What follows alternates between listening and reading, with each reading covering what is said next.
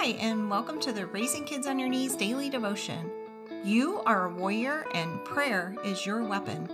I'm here to help you step up your spiritual parenting by sharing the word and asking the hard questions. So join me, Tina Smith, for only a couple minutes of your time to raise the bar in your spiritual parenting.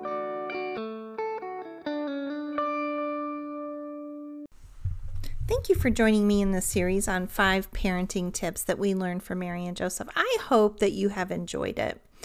Today we're going to talk about how parenting isn't impossible with God. Our verse is out of Luke 1, it's verse 37, and it says, "For nothing is impossible with God." Nothing is impossible with God, not even parenting. Parenting is hands down the hardest and the most rewarding thing you will ever do. Can I get an amen on that? There are times, however, when it feels downright impossible to get it right. Whether you are a single parent or parenting alongside your spouse, parenting is a challenge.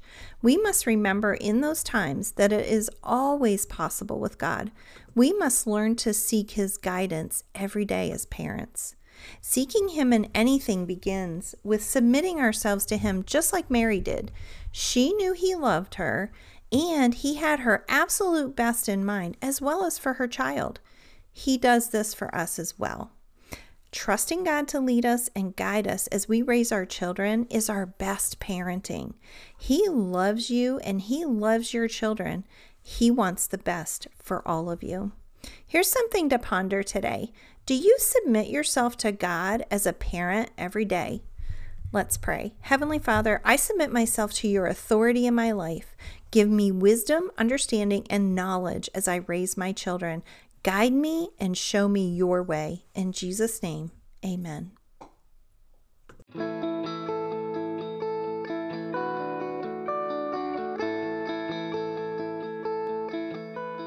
Thank you for joining me for the Raising Kids on Your Knees daily devotion.